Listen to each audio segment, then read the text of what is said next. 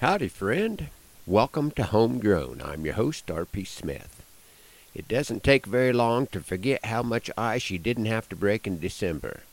But my understanding of physical conditioning is that it's better to do lots of repetition with lighter weights than to lift heavy weights just a few times. The trick has been this week to get ice chunks down to lighter weights. What a blessing it has been to have the power stay on and have the water come as soon as the float is broken loose. Lambing has not started yet, but the cold weather required us to do something we've never done before. A ewe lamb, that's a first calf heifer sheep, that is a bit undersized, but somehow still managed to breed early, has not handled the cold weather very well.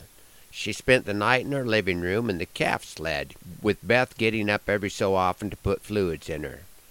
Not looking real great this morning, but still breathing, so there's still hope. I am putting this program together before sunrise on my birthday. It's quiet now, but over the next 48 hours, all but one of the grandkids will be here part of the time, and for a while all but one of them will be here at the same time.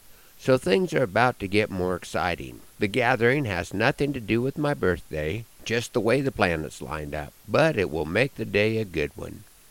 I'd like to start this early part of 2022 with a poem that I call Rhythm of the Range. There is a crispness in the breeze that you feel in your veins, and the very fact you notice from the mountains to the plains is proof you are a citizen on this steadily turning sphere. The stinging on your cheek says you've marked another year.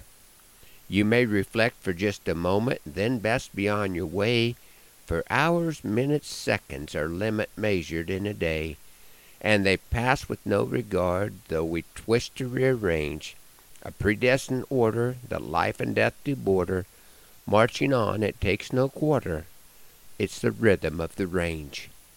The sound of spring's first raindrops and July's hot howling wind, they counteract and cancel from beginning to the end.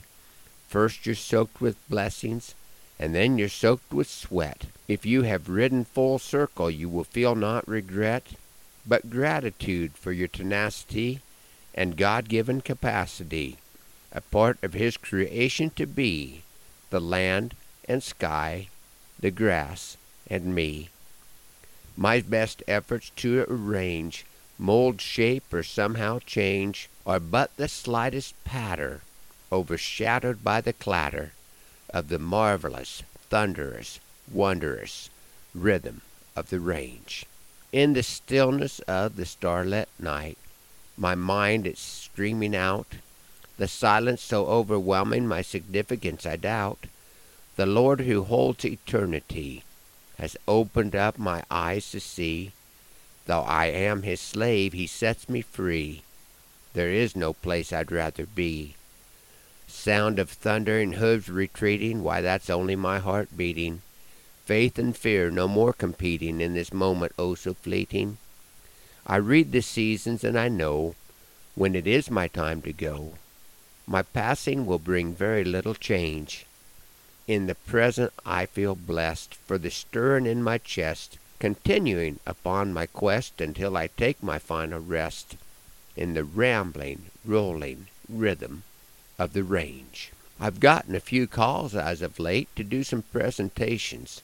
The first one coming up is in Atwood, Kansas, Sunday, January 23rd at 3 o'clock at the Rollins County High School Auditorium. This program is sponsored by the Western Plains Arts Association. Please mark the date of January 23rd on your calendar and plan on joining me in Atwood. Thanks for riding along on Homegrown this morning. Hoping the Lord blesses you real good today, and that our happy trails cross again soon. I'm R.P. Smith.